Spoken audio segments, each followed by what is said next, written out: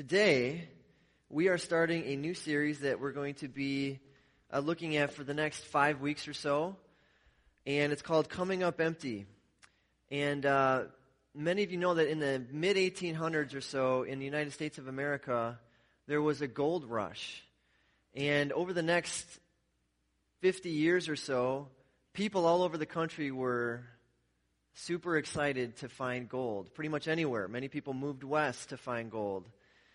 And a lot of times what would happen is people would find gold dust in just various random places, like at the bottom of a riverbed or something. They would find gold dust or particles of gold, and they would they would keep it secret, of course, and then they would spend weeks and months and countless hours collecting all this gold dust and storing it in bags. And then when they collected all the gold dust they could find, they would throw it in the back of their wagon and they would take it down to the local bank, and they would exchange it into the banker with these great expectations that their fortunes would now change. They would be rich. And their whole identity and status would change because they found all this gold. They'd struck it rich. And many of these people would become very disappointed to discover that what they had found was not gold. It was fool's gold. It wasn't the real thing. It looked like gold. It felt like gold. But it wasn't gold at all. It was actually totally worthless. And these people's dreams would be crushed. They wasted hours and days and weeks collecting something that had no value at all. And I want to ask you this morning, what is in the back of your wagon? What is it that you've been treasuring? What thing has so consumed you because you thought it would give you worth and you thought it would give you joy, only to find out that it was an empty pursuit? In 1 Samuel chapter 12, verse 21, the prophet says, "And do not turn aside after empty things that cannot profit or deliver, for they are empty." And the big idea this morning and over the next few weeks that we're going to look at is simply this. Every time that we use something else to get what only God can give us, we come up empty. We come up empty every time. We get used. The joke is on us. Well, what am I getting at here? Well, you and I have a problem, and we don't want to admit it most of the time. We all want to feel worthy. We want to be worthy of love and worthy of acceptance and worthy of praise and worthy of admiration, worthy of respect, worthy of joy and happiness and all of that. But we have this terrible habit of looking for that worth in the wrong places. We look for it in our spouse. We look for it in our children. We look for it at work. We look for it at school. We look for it all over. It's like the high school student who is obsessed with their GPA. They have to get good grades. They have to get an A, and they'll do whatever it takes to get it because anything less might disappoint their dad. It might ruin their chance to get into their dad's alma mater. They need their dad's approval to feel worthy. Or maybe it's just who they are. They've always been the smart one. They've always been the one who got the highest scores in the family. And if they don't continue to perform at that level, they won't even know who they are anymore. They often become the college student who uses drugs or alcohol to cope with the stress and demands of exams. It might be the business executive who's never satisfied with his status, who has to keep climbing and climbing and climbing and keep reaching higher goals, and keep getting promoted, keep achieving more and working more. Light. It might be the mom who uses her children as a way to justify her existence. As long as her children are behaving and achieving, she feels worthy. But when they're not, she feels vulnerable or even ashamed. It could be the young married woman who wants more than anything to have a child. And the months and the years go by, and she doesn't get pregnant. People have always told her, well, when you have kids someday, but that someday never comes. And she feels that until that day comes, she's not worthy. She feels she must have children to be happy. Could be the middle-aged man who can't stop looking at pornography because it gives him a sense of control and power and worth. It could be a middle-aged woman who's not satisfied with her health or her body, so she obsesses over the best foods and the best body. It starts out innocently enough. She just wants to lose some weight. But after she sees results, it becomes a mission, becomes a driving force. She runs a 5K, then a half marathon, then a marathon, then a triathlon. It's like she must achieve these things. If she doesn't feel worthy. It could be the wife or husband who feels that if the marriage doesn't survive, they will not be worthy and life may not be worth living. Or it could be just a teenage girl who never feels worthy unless she has a boyfriend. One of her boyfriends gave her a heart-shaped locket once with their pictures in it, and she just keeps swapping out the pictures. And every time there's a breakup, she feels completely empty. All of these human beings have one thing in common. They are seeking something besides God to get what only God can give them. They are all worshipers, but without meaning to, they're worshiping something that can never give them what they need. They're worshiping things that are not worthy of their worship. They're worshiping and craving things that cannot give them worth and instead will always leave them completely empty. The Bible has a name for this problem. Do you know what it is? Idolatry. The Bible calls this idolatry. What is idolatry? Well, idolatry, you might think of idolatry as bowing down to a wooden or some other kind of statue, a stone statue. And in ancient times, that's often how it was practiced. But idolatry today is much different in our modern culture. Idolatry is something that comes from the heart and causes us to seek or use something or someone to give us what only God can give us. An idol can be anything which gives us worth apart from God. Anything at all. Idolatry happens when we give our best to something besides God. That's how I'm defining it. Let me offer you another definition. Greg Dutcher defines idolatry this way. It's cherishing, trusting, or fearing anything more than we cherish, trust, or fear God Himself. I think that's a great definition of idolatry. Well, what can an idol be? An idol can be a successful career. It can be a healthy marriage. It can be a happy and successful child or children. It can be the approval of our parents. It could be a degree. It could be a new home or a new car. It can be a romantic relationship. It can be a fit and healthy body. It can be a certain economic or social status. Whatever it is, once we have it, we become terrified of losing it.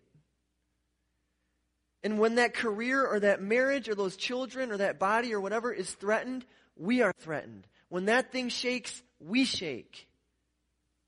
That's how idolatry works. And the Bible goes even deeper than that. Idolatry, according to God, is an exchange. It's an exchange. In Romans chapter 1, the Apostle Paul's talking about what's wrong with the world. He's talking about what's the main thing that's wrong with every human being. And it all comes down to an exchange. In Romans chapter 1, we read this. For although they knew God, they did not honor Him as God or give thanks to Him, but they became futile in their thinking, and their foolish hearts were darkened. Claiming to be wise, they became fools and exchanged the glory of the immortal God for images. Again in verse 25, they exchanged the truth about God for a lie and worshipped and served the creature rather than the Creator, who is blessed forever. Amen. The same language is found all the way back in the book of Jeremiah, Jeremiah chapter 2. The prophet says this, or God says this through the prophet, But my people have exchanged their glorious God for worthless idols. Be appalled at this, you heavens, and shudder with great horror, declares the Lord. My people have committed two sins. They have forsaken me, the spring of living water, and have dug their own cisterns, broken cisterns that cannot hold water. In other words, only God can satisfy our deepest needs and longings. Only God can give us worth. Only God is worthy of our worship. Only God can give us pleasures with no end. And yet we've exchanged God for pleasures and joys that always run out, always leaving us empty. It's just what we do as human beings. When I was a child, I collected baseball cards. It was an obsession. By the time I graduated high school, I had like 25,000 baseball cards. I had a huge collection. And that story has a very sad ending that I won't get into today. But I spent hours and weeks. That was like my fool's gold, was baseball cards. I spent years of my life and hundreds of dollars as a child growing up in the 80s. That's a lot of money for a kid growing up in the 80s. Hundreds of dollars on baseball cards, okay? And one day, my dad came into my room and he said, Dave, come here, I want to show you something. And he took me upstairs to our attic in our house, which I barely even knew existed. And he goes in the attic and he gets down this old, dusty, broken down binder. And he brings it down in the kitchen. He opens it up, and it was the 1954 Topps baseball card set. The whole set. Minus just a few common cards like Hank Aaron's rookie card, Ernie Banks' rookie card, 2 Ted Williams rookie cards, Al Kaline's rookie card. The set was worth thousands of dollars, and my dad had it, and I didn't even know it. Now, the set was a little beat up, and he had used tape to tape them to the construction paper binder, but boy, oh my goodness, this was like opening a book of dreams for me as like a 12-year-old kid. And then he did something I did not expect. My dad said to me, Dave, do you think that you could take care of this set for me? Would you like to have this? I was like, yes. Yes, Dad, I want this. Yes, I can handle it. Yeah. And he gave me that portion of his inheritance early. Oh, what a gift. What a gift for me as a 12-year-old kid. And I hung on to that set and I took care of it for about 10 years. And I figured out how to get the tape markings off the back, and I used, the chemical solution to like clean them up, and I kept them in this box, and I treasured that set of baseball cards until I was in my early 20s. And my relationship with my dad was broken, and we had kind of alienated one another. He said things he regretted, I said things I regretted, and we just didn't have much of a relationship. I had kind of gone off the deep end and made a lot of poor choices, and my dad had a hard time connecting with me and, showing his love to me during that time. And I didn't treasure that anymore. I just lost it. I forgot about the value. And I was in a place in life where I didn't even care. That was something that I had promised myself, I'm going to give this to my son someday. This is priceless. But I had lost sight of that. And all I could care about, and all I really cared about during that stage of my life is, when and where am I going to get high next? Where can I get the money to get high? And that's really where I was in life. I, was wasting my youth. And I figured out that I could get some money for that set of cards. So I went to a baseball card convention, and I took my box, my treasure with me, and the first person that showed any interest, I sold the whole set to him for $400. And I used that money to get high. It's exactly what I used it for. Oh, do I regret that now? Oh, do I regret wasting that inheritance and wasting that treasure? And you know what? I'll never find that guy. And even if I could, he would never give me that set back for the $400. I'll never get that back. But you know what? You know what's great about God? If you find yourself worshiping an idol, God will let you make the trade back. He will give himself back to you. It's almost like in Romans 1, Paul is saying that all of our problems boil down to a horrible trade. We've made the worst trade possible. We've traded intimacy with God for something far less valuable, something worthless in comparison. But we can trade back. How does that even happen? How do we find ourselves in this place where we're willing to make such a terrible trade? Well, here's how it works. You experience some kind of distress in your life, some kind of worry or anxiety or fear or disappointment or suffering, and you feel like your self-worth is at stake. You feel that you must have some kind of relief, some kind of soothing, some kind of comfort or peace. So you might turn to God for that. But God makes you wait. Or he doesn't give you the result you wanted, you know? And so you turn to something else. What is that? That's your idol. That's the exchange. And you know it's an idol if you think you can't be happy without it. That's how you know. Jesus once compared life in the kingdom of God with a great banquet. In Luke chapter 14, verse 16 to 20, this is what Jesus tells his disciples. He said, "A man once gave a great banquet and invited many. And at the time for the banquet, he sent his servant to say to those who had been invited, 'Come, for everything is now ready.' But they all alike began to make excuses. The first said to him, 'I've bought a field and I must go and see it. Please have me excused.' Another said, 'I have bought 5 yoke of oxen and I go to examine them. Please have me excused.' And another said, 'I have married a wife and therefore I cannot come.'" Listen, these are people, Jesus is saying, they're refusing to come to Christ for joy and peace.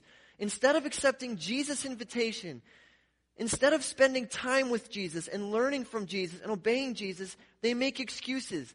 One of them goes out and buys a property, and they got to go and inspect it. And they want to check it out. Another one just bought some new farming equipment. They need to go check that out. The third guy gives the excuse he just got married and needs to do married stuff, I guess. They all choose to spend their time cherishing something or someone more than Jesus. They all make a bad trade. And for the people described in this passage, they miss out on the greatest treasure of all. They miss out on the great feast, the deepest and most intense joy, because they're too busy with day-to-day distractions in life, which are not bad things. There's nothing bad about buying a property. There's nothing bad about getting married. Those are good things. But they make them the most important things. They get in the way of God. I was the guy, actually, who gave God the excuse that I needed to work on my marriage. About eight or 9 years ago, my wife and I went through a terrible crisis. Our marriage was broken, and without getting into all the details, I'd made some really poor choices as a husband, and my wife's trust in me was broken, and it was so bad that I wasn't sure we'd make it. I really wasn't. I don't think she knew either. For most of that year, we were living as roommates. We weren't living as a married couple. We weren't even really pretending to be married. That's how bad it was. It was really bad. And there were sleepless nights. There was stress in my life. There was a lot of fear. And I did not want to lose my wife, so I made it my mission to save our marriage. I was so focused on my wife. I was focused on pleasing her and loving her and doing everything I could to repair this trust that had been broken. And everything seemed to be going okay until my sister said something to me that really bothered me. She said to me something like, "What if God's best for you does not include this marriage?" And you know what? That really angered me. And I didn't know why at first. And I was like, what do you mean? What does that even mean? Of course it's God's best. I mean, God hates divorce. God wants to heal us. I know that God wants us to stay married. How could you say that to me? It really bothered me. And you know what? By God's grace, we did make it. My wife did forgive me, and he did heal and restore. But there's something about what my sister said that continued to haunt me. And it took me a really long time, but I finally figured it out. I figured out what she meant. And what she meant was, maybe your marriage is too important to you. And she was absolutely right. My marriage was more important to me than God was. In my mind, if my marriage doesn't survive, I no longer have worth. I no longer have an identity.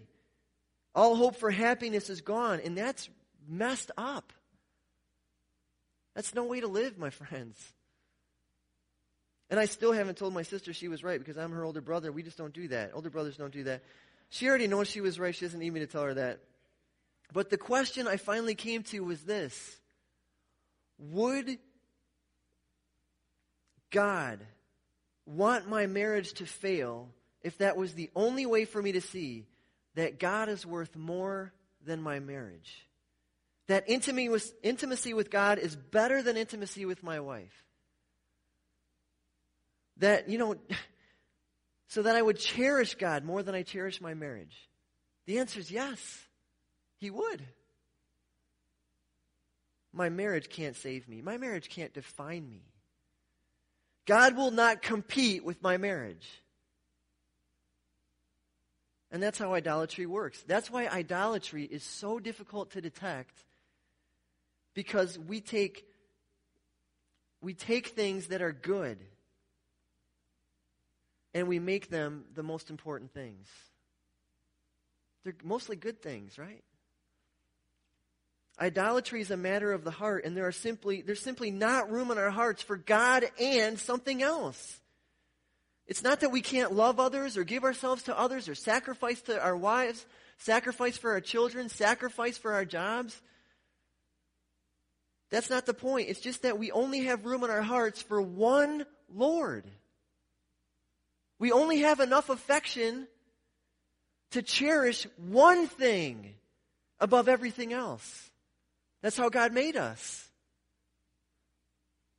That's what being a disciple means, actually, doesn't it? It's about treasuring God above everything else. Isn't that what we've been learning? This is why Jesus said things like, you cannot serve God and money.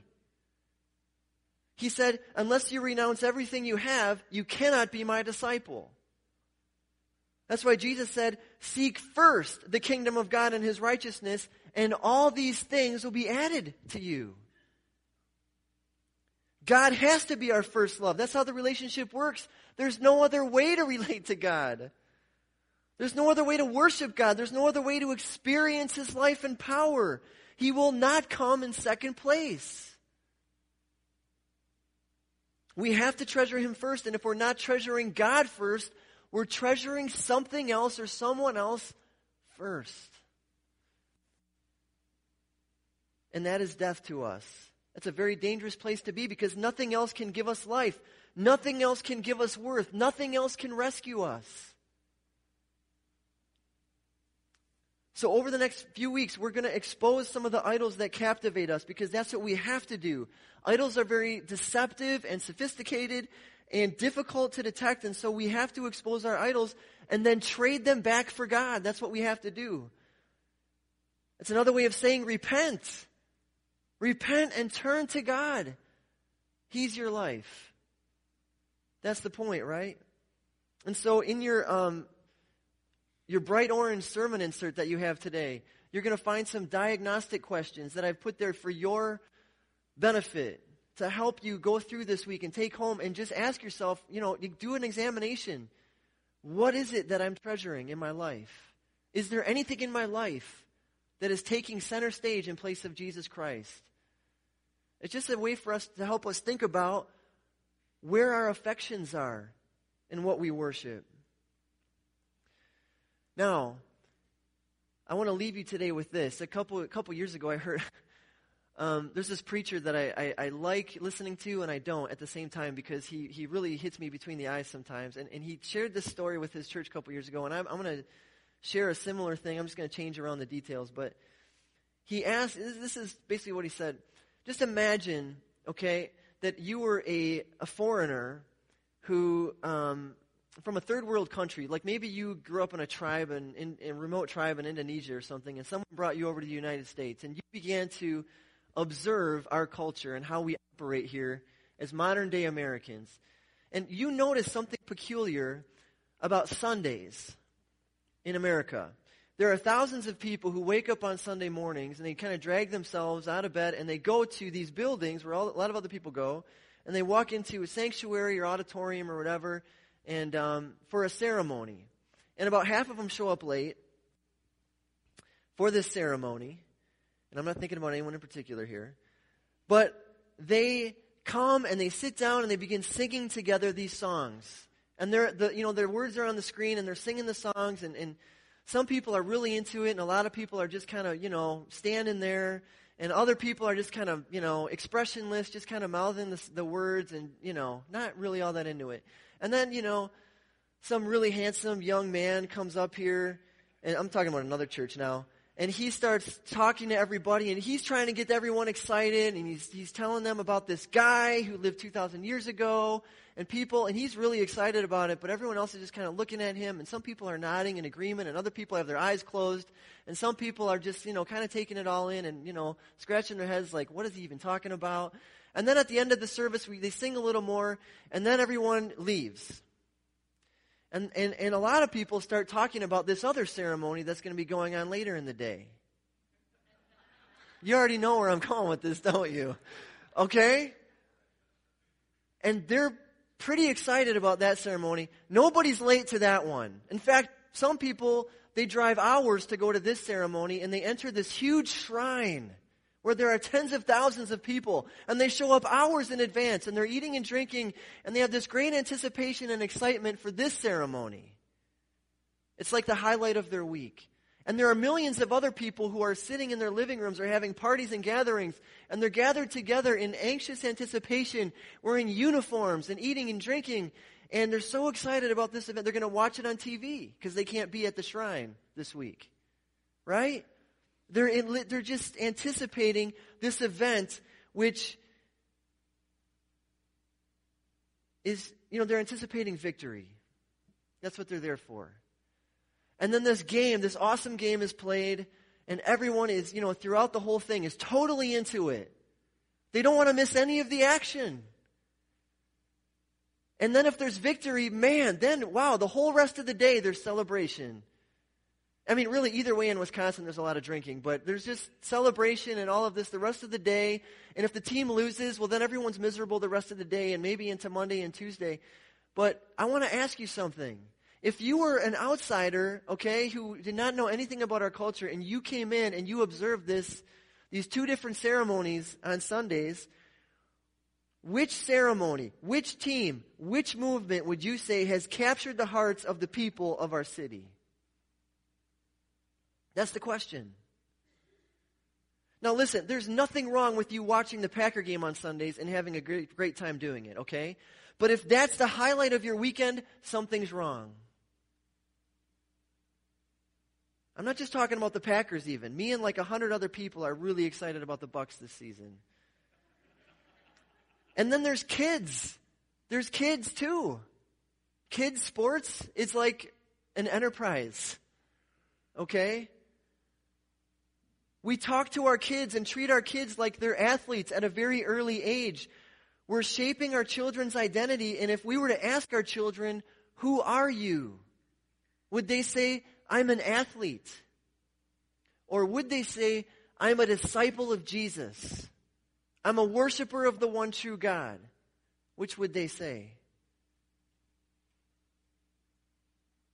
If we get more excited about our kids scoring a goal or making a shot or a touchdown than we do when we see them loving God or other people, something is wrong. It's time for us to wake up to God and to wake up to His presence and His power and His glory, because we were created as worshipers. That's what we're created to be. And when we try to be something else, we always come up empty. I really don't want you to tell me after a sermon, Dave, that was a good sermon. That was a great sermon. That was interesting. That was inspiring. I don't need your compliments. My ego is too big as it is. I would much rather see you in a sermon, crying or laughing or dancing or shouting or some kind of emotion because you're overwhelmed by the greatness of God. That's what I want to see. That's what matters. I want to see fire in your eyes and in your heart and in your mouth when you talk about Jesus. And some of us are ashamed to talk about Jesus. But what else is worth talking about? Honestly. What else is worth living for? Jesus is it. We found the one treasure worth exchanging everything else for. There's no more searching. There's no more looking. The search is over. God has shown himself to us through the person of Jesus Christ. We found the one treasure worth leaving everything else behind.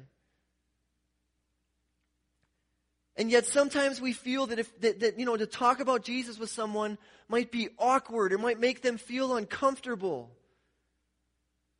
But let me ask you, if you saw someone trapped in a fire and they were dying and you saw a way out, would you tell them what it was? Or would you be like, oh, that might be awkward. It might make them feel uncomfortable. I'm just going to pass. I mean, God has given us the message of life. Grace for sinners through the blood of Jesus Christ.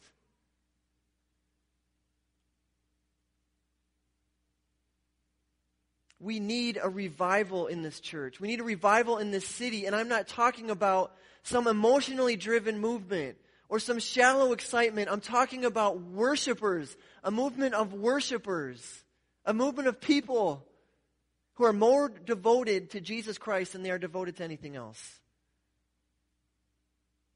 That's what we need. That's why we're here. That's the only reason we're here. But before we can worship God rightly, we have to expose and exchange our idols. We have to.